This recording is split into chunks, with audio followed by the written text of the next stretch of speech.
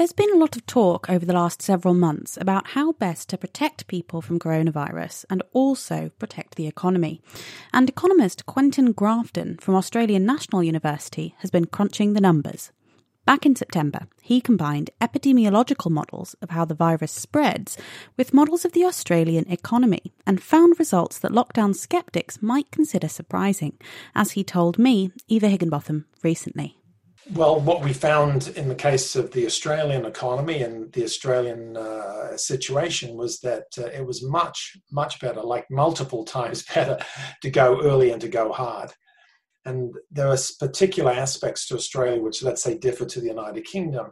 So although the UK is an island just like Australia is, the Australian government early on decided to put in border controls. So in other words, when people were coming into Australia, certainly by mid-March, they had to go into some sort of self-isolation and ultimately 2-week quarantine. So in other words, if you bring the number of cases down in Australia, you're not going to get reinfection coming in every day, from thousands of people arriving from other countries where there's high rates of infection. So we're able to do that and do that pretty successfully in Australia, which is a contrast to the United Kingdom. So what's the payoff of that? Well, the payoff is if you bring your number of cases down very low, which we have done in Australia, and we've now had 2 outbreaks in Australia, not just 1, then you have a reasonable chance, a pretty good chance of elimination. Elimination means simply that the virus is not being transmitted in the community. And that's a huge payoff. It's an enormous payoff. So parts of Australia's a big country, but parts of Australia, Western Australia, for example, doesn't have had any infections, at least in the community now for months. People are basically doing whatever they would do. They would go to restaurants, cafes, footy, all that sort of stuff. So, but they maintained, of course, a border control. That's life pretty much as you could imagine it in terms of pre-COVID. And that is the payoff of these sorts of go early, go hard measures. So we found that in our model that we got very substantial payoffs associated with that. And it's not just the model, the data tells us that in the context of Australia. And of course, our neighbour across the Tasman Sea is New Zealand, Aotearoa, New Zealand, and they've done it twice. They've had community elimination twice. They've also have strict border controls. And again, New Zealand is back to very low levels of control. And there are big payoffs in terms of hospitality, in terms of all sorts of things with the economy. So certainly that's the way to go. Now, the UK is a different case. So the UK did not implement proper border controls. It doesn't have proper contact tracing. Even if it did, it would be completely overwhelmed.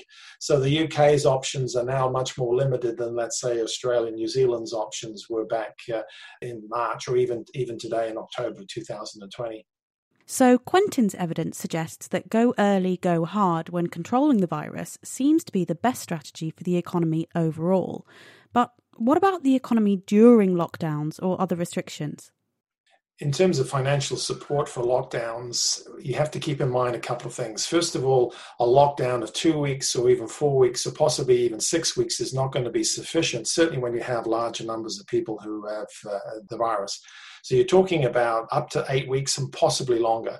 So when you're talking about a period of 8 weeks, 2 months or something like that, there's no way that this is going to work in a democracy unless you have people who are being looked after. So in other words, they're staying at home or they're not being able to work simply because there is a lockdown. So you have to make sure that they're well catered for, that there's a welfare system in play, that they can bring enough food on the table, that they can pay their mortgage and they can pay their rent or whatever it is so they can cover their basic expenses and more than that. If you don't do that, then a lockdown is not going to work.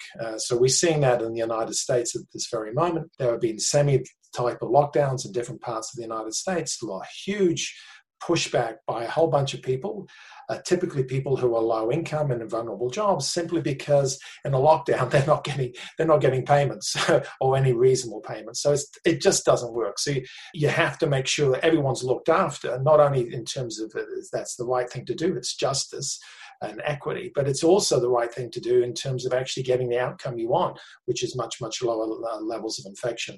I would make an assertion here. I don't have the evidence in terms of a modeling context, but look at Sweden.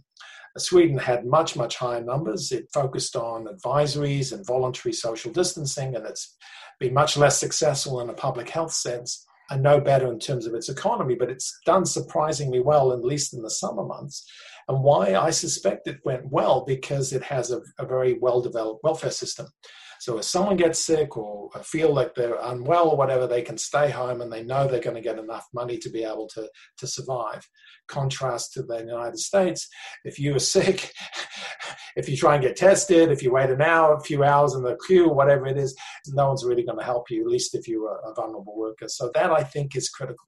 The question is how much does this cost? Well, of course, it does cost.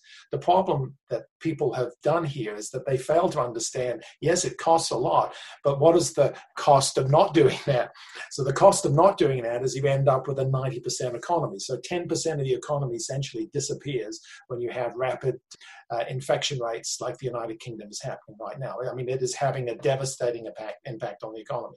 So if you have a system that actually looks after the poor and the vulnerable so they can stay at home, then you don't have a 90% economy, you might have a 95% economy. And 5% of the economy is an enormous amount. It's certainly more than enough to cover payments to poor and vulnerable workers.